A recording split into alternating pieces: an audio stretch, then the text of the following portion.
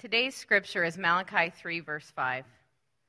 Then I will draw near to you for judgment. I will be a swift witness against the sorcerers, against the adulterers, against those who swear falsely, against those who oppress the hired worker in his wages, the widow and the fatherless, against those who thrust aside the sojourner, and do not fear me, says the Lord of hosts. This is the word of the Lord. Thanks be to God. You guys can take a seat. Thank you, Allison.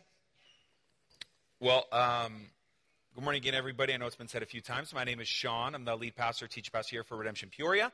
We're going to jump into Malachi chapter 2. We're actually going to do chapter 2 and 3. And I'm going to switch this. This is driving me crazy. Ballin', going back to the charismatic days again. Here we go. All right, so here's what I want to do. I want to pray for our time together. And then I also want to pray for King of Kings, which is in the Goodyear kind of Litchfield area. They have been a church that honestly has a long history. Actually, some of you have come from King of Kings. They're Presbyterian. They had a pastor for a while, Josh Haney, who eventually stepped down just recently. They got a new pastor, Pastor Josh. I want to pray for him as well. The hope and the goal is to pray for our time in Malachi, but also pray that God would move in the same way for them. So that's what we're going to do as we dive in. So let's do that now. Father, thank you so much just for who you are. Thanks for growing us, for not letting us stay the way that we are as we desire to be in your image, but we can't do it on our own. We need your help. And we pray, God, that you'd help us do that well. We pray that as your word comes alive and it grows us, gives us faith, that we'd be encouraged, we'd be rebuked. The ball would move down the field just a little bit more this morning. We pray, God, that would be true as well for King of Kings, that you'd be with Pastor Josh and his ministry there, be with the elders there. Pray, God, that you would bless their time, that they would grow in their faith. Thank you so much that the kingdom of God is way bigger than Redemption Peoria. Our city would be totally done for if that was the case. So thank you, God, that it's moving and it's alive and active in so many other churches across the West Valley. We love you. We thank you. In Jesus' name, amen. So I'm going to jump in. There's a lot to do here. Here's what's interesting about Malachi chapter 2. I was telling Juan and Tina this because I'd spent the week with them. They're pastoral resident. Juan's a pastoral resident here. I was studying this week and I was looking at it and thinking about how heavy last week was and how heavy the week before that was and so on and so forth. And as I was thinking through it, I had this idea. Some of you are parents in the room and you kind of understand where I'm going. Some of you maybe have an animal, you've tried to train a dog. But if you've ever been a coach or a boss or a parent or whatever, and you're trying to teach someone or something this new thing, there's always this fine line you're walking. Okay? And this line is this, I would call like a line of fragility. It's this line where if you press them too hard, especially when they keep messing up, right? Your kids, if they just keep getting the same thing wrong over and over, and you just keep thundering them over and over and over again, what the line you're walking is, I want to get you better as a boss. I want to get you better as a pet owner, whatever it is, like stop pooping on the carpet. I want to get you better as a child. Stop pooping on the carpet, whatever it is, right? I want to get you better. And as I'm trying to get you better, when you keep messing up, I'm walking this line of going, I want that, but I also don't want to discourage you by just meleeing you with critique all the time. And that line there is really delicate. The reason I bring it up is because I was telling Juan this. As I've been reading Malachi, and as we continue to go through it, it just feels like God doesn't care about that line. Like it feels like based on last week, it was like, wow, that was a lot, Lord. And then you're like, okay, good. Well, we're not done. Right? And then it's like the week before, Lord, that was a lot. Yeah, that's good, but we're not done. Right? And we're going to show up next Sunday. And it's like, Lord, that was a lot. That was heavy. Yeah, but we're not done. Right? And it feels like over and over. But I want to encourage you because, again, today being as heavy as it is, the reality is I want to jump back to Malachi 1 and remember the reason he's doing all of this is because he loves us. I mean, if you love this object, you love this person, you're continuing to push them forward, and it's a good thing no matter how difficult it is. And so as we see that, as we dive into our text, I want to remind you of that. But what's interesting about our context is I feel like as you read through Malachi, what comes up as a drum beating, like fix this, you're doing this wrong, fix this, it feels like the same drum being beat over and over and over again. I would argue because it's of obstinance. Meaning the people of God in our text in Malachi, they continue to push back. So if you're a coach or you're an employer or you have this pet, right? Whoever it is, however you're training someone, You know the kid who's always like, well, why? Why do I have to do that? I don't want to. It's that kid you want to thunder all the more, right? It's the other kid who's like, I trust you, like I'll do what you say, which is no kid ever, right? But the kid who's like, I'm pushing and pushing, that's the kid you want to go, okay, fine. You want to know why? Here's why, right? Now go clean your room, go clean her room, go clean the backyard. You could have just got away with just picking up your mess, but you wanted more. And this is what it feels like. In our text, we have 6 rhythms in the book of Malachi that I brought up in the first week, which essentially lay out this idea. God is saying, hey, here's where you're at. And then the people of God respond with, what do you mean? And then God responds with, here's what I mean. We have 6 of those. And so we're taking 6 Sundays to lay out those 6 interactions between God and his people. And we have another one here in verse 17. So you can jump there. Malachi chapter 2. We've been going through this thing verse by verse, chapter by chapter. And it's tough. And the reality is, as we keep pressing and God keeps pressing, let me just call it out for what it is. Malachi doesn't leave a lot of room for nominal Christians. Right? The truth is, what we find in Malachi is saying, listen, things are going to be difficult. It's not going to be easy what I have to say. And some of you are going to go, I don't like a God like that. We love us some grace, but we don't love a God of judgment. And that's what we're going to read about. We're going to continue to press into. This is what Malachi is doing. So Malachi chapter 2, if you don't know where Malachi is, it is the last book in the Old Testament. Your Bible's broken up into 2 testaments, Old and New. You'll see Malachi is the last book in the Old Testament. Verse 17 says this, you have wearied the Lord with your work. But you say, how have we wearied him? By saying, everyone who does evil is good in the sight of the Lord, and he delights in them. Or by asking, where is the God of justice? There's that interaction, right? You see the first part in 17. You've wearied the Lord. The second interaction, the interaction response from people is going, well, how have we wearied him? And then God responds. You know, the first thing I want to bring out is that statement there. As much as you may feel like, man, the Lord has a standard. He just keeps going at my sin. Let me just say this. As much as you feel wearied by like, man, God just is relentless in his pursuit in this book, God is just as wearied. He hates that sin just as much. So I want you to see that. And then the response being how is really important as to what's being said. So the response is to how have we wearied God? Everyone who does evil is good in the sight of the Lord. This is what the people of God are saying. Everyone who does evil is good in the sight of the Lord, and he delights in them. Or by asking, where is the God of justice? So what's happening is the people of God, and what's wearying God, is the people of God are seeing things that are evil, and they are calling them good. Or they're seeing things that are good, and they're calling them evil. Now, it's important for you to know, they believe what they're saying is right, but that doesn't make it right. And this is wearying the Lord. As we see there, he's wearied by the fact that they're flipping this upside down. So let me give you like just a modern idea. Let's interfere or kind of upset the partisan politics in the room, right? This would be like us saying, hey, killing a baby is okay and pocketing it in the right to choose.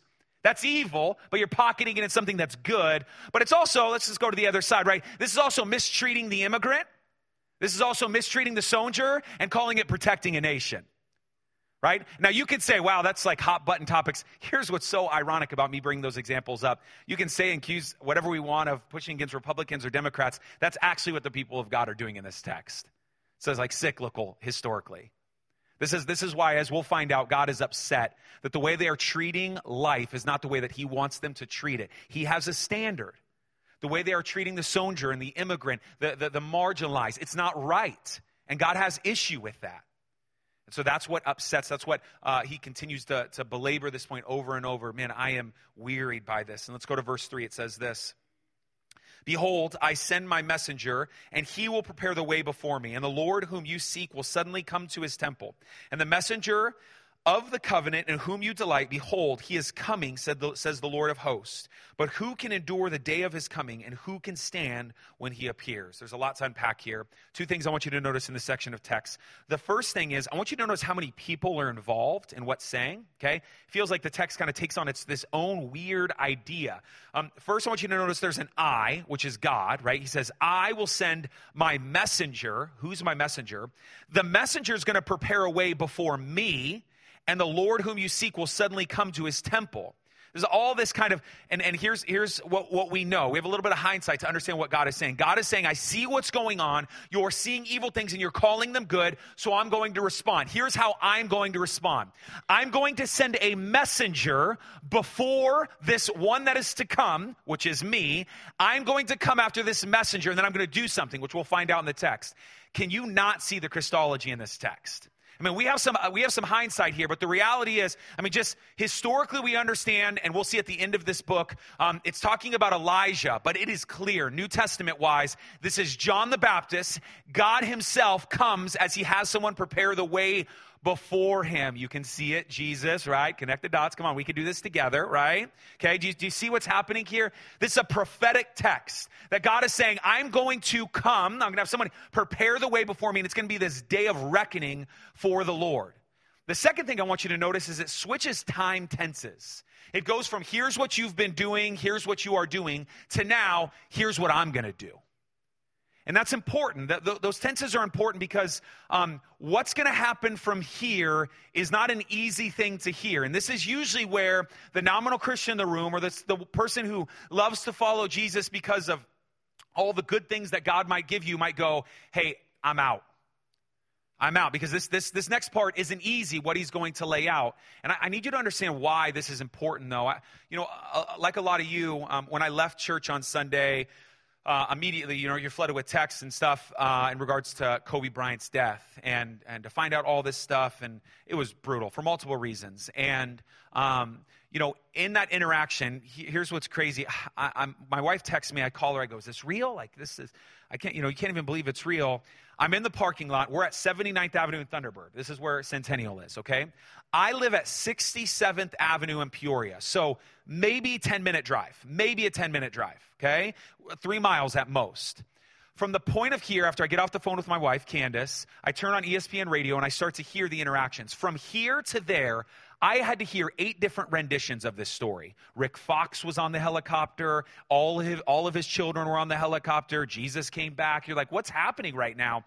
Like, how are these? And they don't know. And here's what I realized this, because I participated in as well. I went on to our group chat because our group chat was blown up in regards to what was going on. Everyone hear this? I started to report what ESPN told. And here's what I recognized in all of this. There was a prerogative above something else. What I found out was it wasn't about being right. It was about being first. The prerogative over being accurate with the news for this 10-minute drive, like the prerogative of being accurate, what was more important was being right. And so all these things, what was more important was being first. So all these news stations, all these people, they want to be first to break the news. But we do this all the time, not just in areas of news. It's not who's the correct voice. It's who's the loudest voice. We have different prerogatives. Hear me when I say this. God is concerned with accuracy. And so you're bringing whatever you want to the table. He's very much concerned with accuracy. And so when he steps into this zone of, hey, listen, I got to shake things up, because he sees things in your life out of love, and he goes, that's a distortion of sex. That's a distortion of love. That's a distortion. And I love you enough to confront it. He cares about accuracy. He cares about accuracy. And so when we go into this text, that's what I want you to hear. A God of love cares very much about accuracy. Here's what it is. What God says as he sends his way. This is what he's going to respond with as the people call evil good and good evil. For he is like a refiner's fire and like fuller's soap. He will sit as a refiner and purify silver, and he will purify the sons of Levi and refine them like gold and silver. And they will bring offerings in righteousness to the Lord. Then the offering of Judah and Jerusalem will be pleasing to the Lord as in the days of old and as in former years. So there's 2 analogies that he's going to begin to go in on. Okay? The first one is he's going to say a refiner's fire, and the second one is fuller's soap. He spends more time on the refiner's fire, so I'm going to explain that here in a second. Let's just explain what fuller's soap is. My guess is 99% of us in the room don't know what fuller's soap is. Full disclosure, I had no idea what fuller's soap was. I had to study this whole deal, right? Watching videos, my wife's like, what are you doing? I'm just watching how fuller's soap, okay? And so here's what fuller's soap, it would be better, honestly, to not think of fuller's soap as a product, but maybe more of a process. I feel like that's kind of helped categorize it in my brain, meaning you wouldn't like go to the store and be like, there's dishwasher soap, there's laundry soap, and there's fuller's soap. It's not like that. It's far more of, there's a fuller who has a certain way of washing clothes, okay? And this certain way, he uses certain, or she uses certain products to wash these clothes in a certain way, okay? One of the commentators I thought said it really well and says this: a fuller was someone who cleansed and thickened, or to make full, freshly woven, usually woolen cloth. The process involved cleaning, bleaching, wetting, and beating the fibers to a consistent and desirable condition. Fuller's earth was a variety of clay that was used to scour and cleanse the cloth. Fuller's soap was an alkaline made from plant ashes that was used to clean and full new clothes. So here's what you need to know. You would bring this cloth, usually wool cloth, that you can't clean on your own. You'd bring it to a fuller, and they'd usually be downstream somewhere, and they would be washing these articles of clothing or cloth, whatever it is, a very certain way. And there's three things that came to mind as I studied the way a fuller cleans clothes. Number one, it's very intentional. Like the fuller's you're not bringing the clothes like, we'll figure it out, just kind of throw it in the pile over there. Like they have a very intentional process. Number two, it is difficult. I mean, you can see this. Look at, what the commentator said. He said this: the process involves cleaning, bleaching, wetting, and beating the fibers. FYI, this is what God is describing and how he's treating his people. Okay, keep that in mind. But the third thing, which I love in understanding Fuller soap, it's not just intentional, it's not just difficult, but it is effective. It's effective. And this is why God uses this analogy. I mean, jump to verse 4 there. You can see it. Because of this analogy, then the offerings of Judah and Jerusalem will be pleasing. The way that God is choosing to cleanse his people, it's not easy, but it's intentional. It's difficult, but it's effective. He'll get us there. Now, that's one analogy. The second analogy he gives is one of refiner's fire. Now, to understand this, I want to actually take a step back and just have you process fire in general. It's actually a pretty trippy word if you meditate on it for a second. Because if I say campfire, you have this notion in your mind, right? You're picturing something, campfire. My guess is you're not picturing something bad unless you had a negative interaction when you were younger with campfire. You probably picture singing or just hanging out, talking, whatever it is. Now imagine that's a campfire. Imagine forest fire. Like California's been ravaged with a forest fire, right? That's a totally different fire. If I say a fire from a candle, just this thing that we like, this candle, you probably picture this dark room or whatever it is, softness, however you'd want to articulate that, right? So fire is this weird thing, and we're given a very specific kind of fire here. Because it's interesting, fire can both be destructive and helpful, which we would all know, but we also use fire in destructive ways to be helpful. We call this controlled burns. We use fire to burn off other areas so that fire can't contaminate another area. I want to read to you from John Piper. I thought he articulates this really well, why specifically God is describing himself as a refiner's fire. He is a refiner's fire. And that makes all the difference. A refiner's fire does not destroy indiscriminately like a forest fire. A refiner's fire does not consume completely like the fire of an incinerator. A refiner's fire refines. It purifies. It melts down the bar of silver or gold, separates out the impurities that ruin its value, burns them up, and leaves the silver and gold intact. He is like a refiner's fire, and he's right. God's describing himself very specifically here. But the process is still the same. It's intentional with the refiner's fire. He's not just, light a fire and we'll just start throwing metal in it. He gets it to a certain temperature. He's a very certain way to do it. It's very intentional, but there's no question it's difficult. Probably more difficult than a fuller washing clothes. But hear me when I say this, and you know what's coming. It's effective. It's effective. To be in the refiner's fire is not easy, but at the end of it all, the way the refiner's fire works is as the impurities boil to the top, he skims off the impurities. You have more and more. You do this process over and over and over again. It is difficult, but it is effective. And in the end, the reason God is giving this analogy, and I quote again verse 4, then the offering of Judah and Jerusalem will be pleasing to the Lord. This is good news. This is good news. Now, I want to stop for a second because here's what I think every believer in the room is doing. We hear this process, and for the most part, we actually long for this. My hope would be that as believers, we're longing to be refined, to look more and more like Jesus. That would be the hope. But I worry that this whole process has been sexied up a little bit, and we're missing it altogether. I worry that we hear this and we go, yes and amen, and we don't realize, but it's still fire. And it's still difficult. And what comes along with this is not an easy path. It's not easy to pick up your Bible when you want to jump on Facebook. It's not easy to go without food when you're fasting. It's not easy to spend that time in prayer instead of listening to the radio. That's not an easy path. And it's not sexy. It's not always the go-to from your flesh. But the refiner's fire is intentional. It's difficult, but it's effective. It's actually that same commentator I quoted before. He says this. He says, it does say fire, and therefore purity and holiness will always be a dreadful thing. There will always be a proper fear and trembling in the process of becoming pure. We learn it from a time when we are children. Never play with fire, and it's a good lesson. Therefore, Christianity is never a plaything, and the passion for purity is never flippant. He is like fire, and fire is serious. You don't fool around with it. The reality is, finally, 5 years, I finally get an amen. That's what I'm saying. 5 years in, y'all. 5 years. You know, it's interesting. In 1 Peter 1:7, this is exactly how for us as believers, how our faith is described. Like, listen to this, 1 Peter 1:7.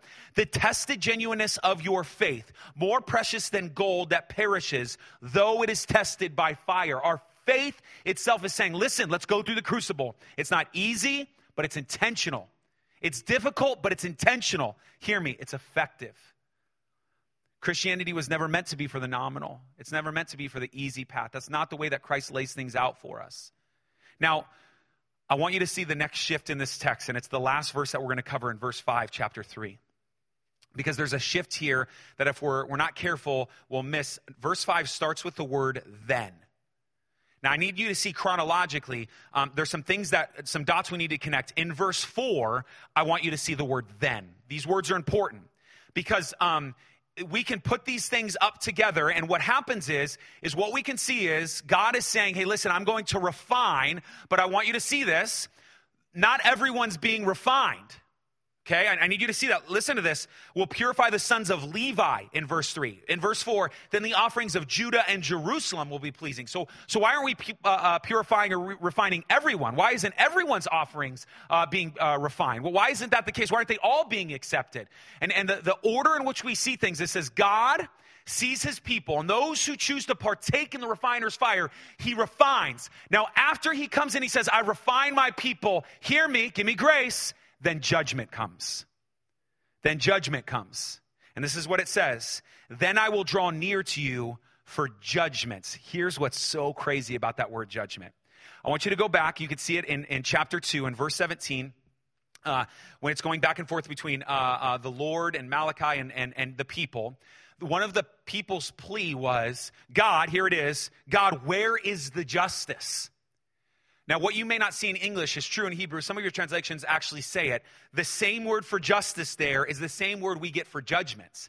Now, this is interesting because all of us want justice, but so many of us think we are beyond or outside of the borders of receiving the justice that's due, right? And so here you are, you kind of stand and you go, like, for whatever reason, it's your parents' fault, it's your neighbor's fault, it's someone else. You want justice. You want something to happen to them. They're over there. And he says, no.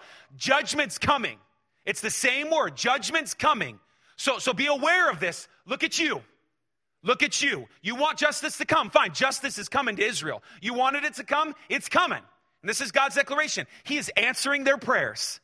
This is what it says. Then I will draw near to you for judgment. You ready? And I will be a swift witness.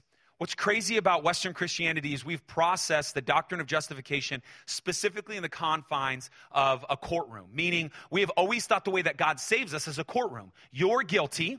You are received a sentence, but someone else serves that sentence for you, i.e. Jesus Christ. Now, in that whole scenario, God is always the judge, which is yes and amen true.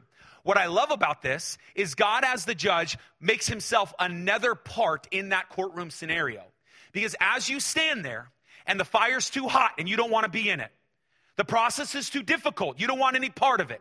You have your own prerogative, you have your own way. God's way is what it is, but I think I know better. You are calling good evil, evil good. You have your own ideas, perversions of the way that things go. And you go, here's what I'm doing. In that moment, and God says, why didn't you trust me? Why didn't you trust me? I laid this out. I provided the perfect plan for humanity.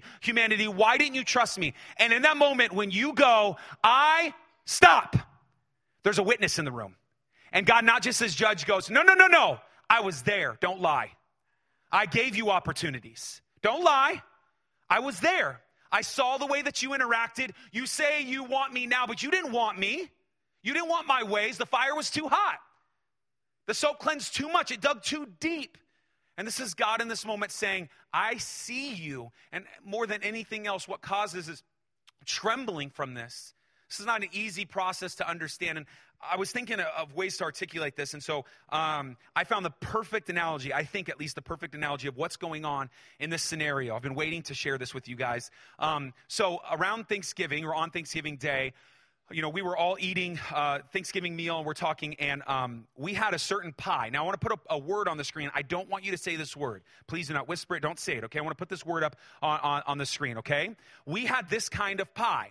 And what I realized in the interacting of that, of having this pie is it was crazy. There was probably, it was my family 6, and there was 4 others, so there's 10 of us. There was a pretty, drastic difference in the way that we were pronouncing this pie, right? Jesus, even at the table, there were 3 different ways that it was being pronounced. And things like this drive me crazy, okay? And so Candace and I started looking more and realizing there's all these different ways to pronounce this word, right? So I found 8, but let me give you 4 different ways that this has been pronounced. Some of you see this word, and what you see is pecan, okay? And that's because you are refined by the fire, holy, and righteousness, because that is the correct biblical way to pronounce that word. Pecan, okay?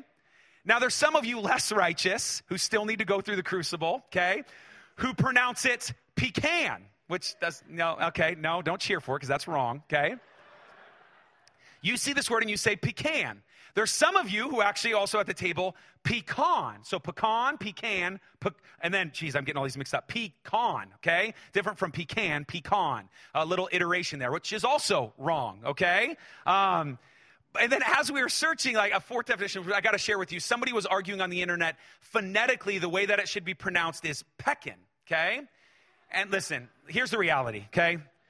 If you're in the room and you pronounce that word peckin, honestly, you really need to reevaluate your place in society. Because there's nobody who is going, yeah, peckin, right? And he was an English teacher arguing for the rules of English. I'm like, I don't care what you say. I ain't ever calling it peckin.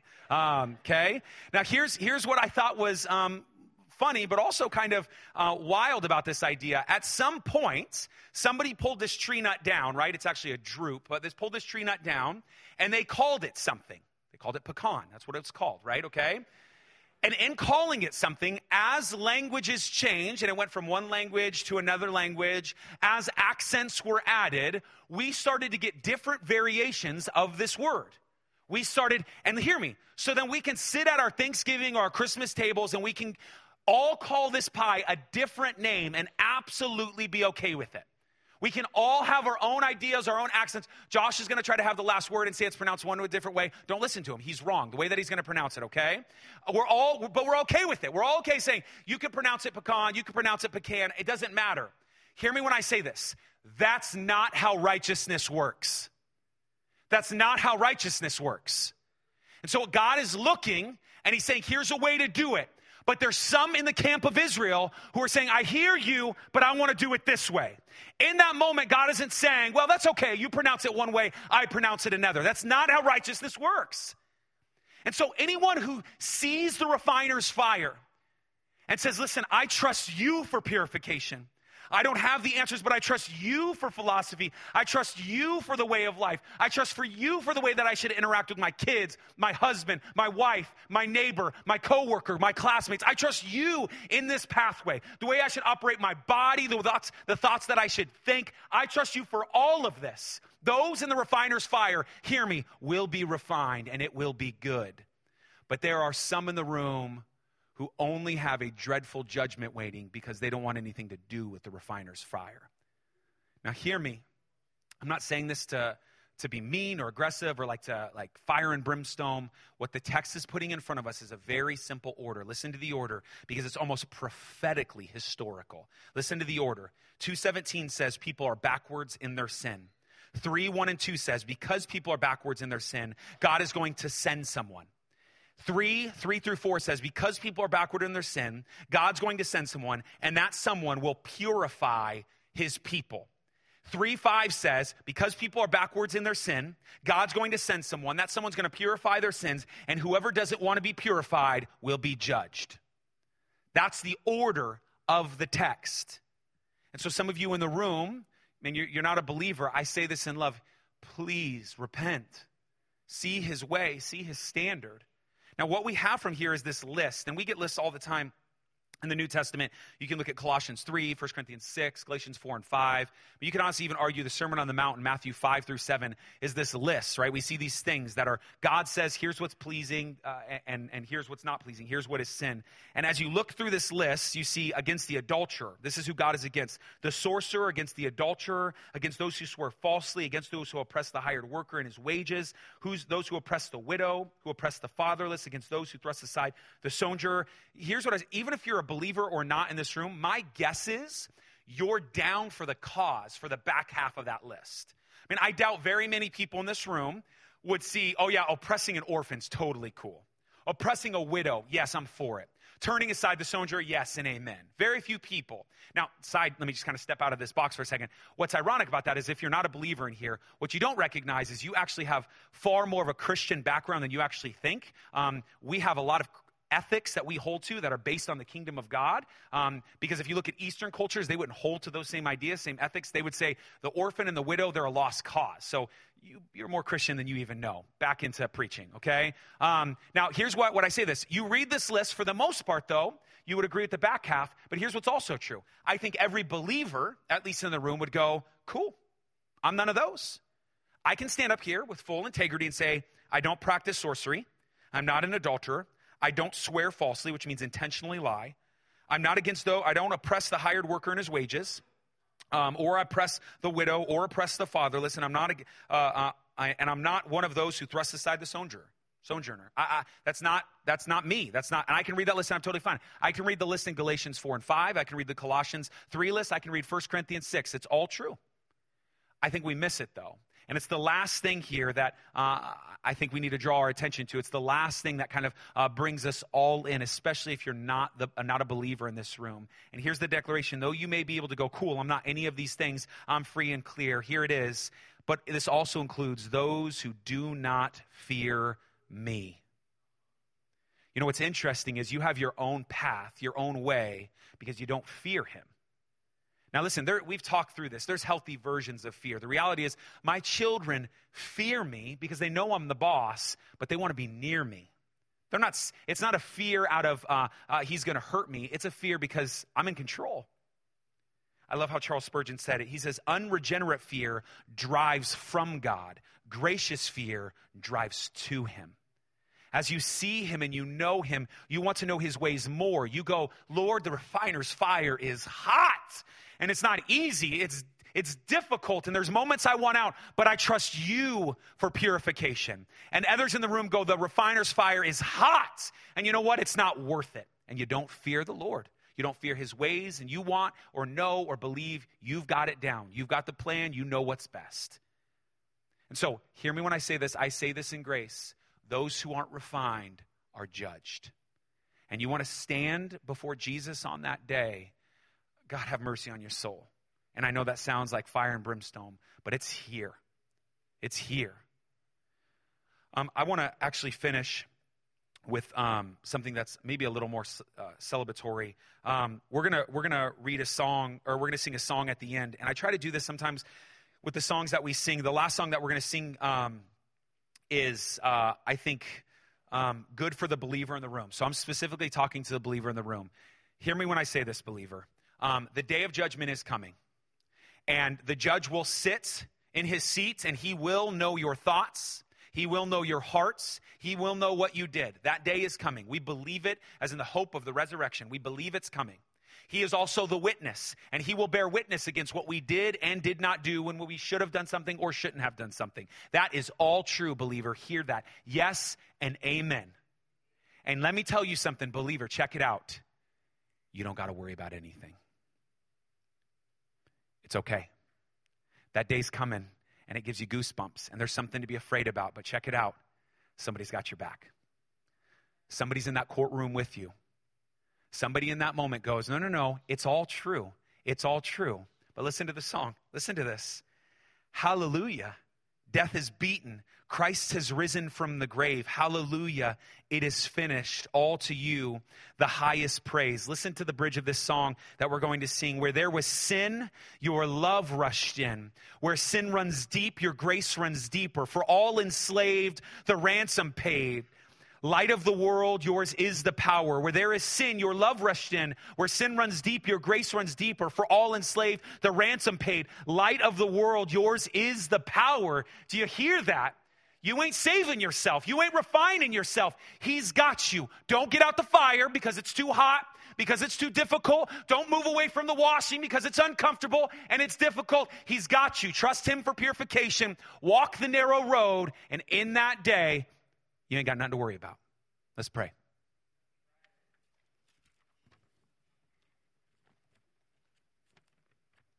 Father, thank you for the reminder of Malachi 2 that there is a fear, a trepidation that circles around you, and that we are not to take your ways or who you are lightly.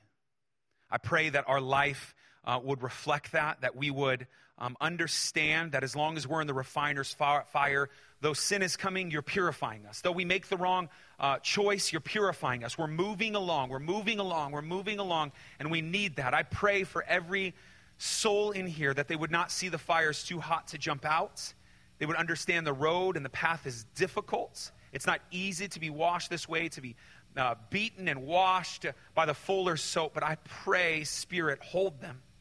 Keep them close to your heart.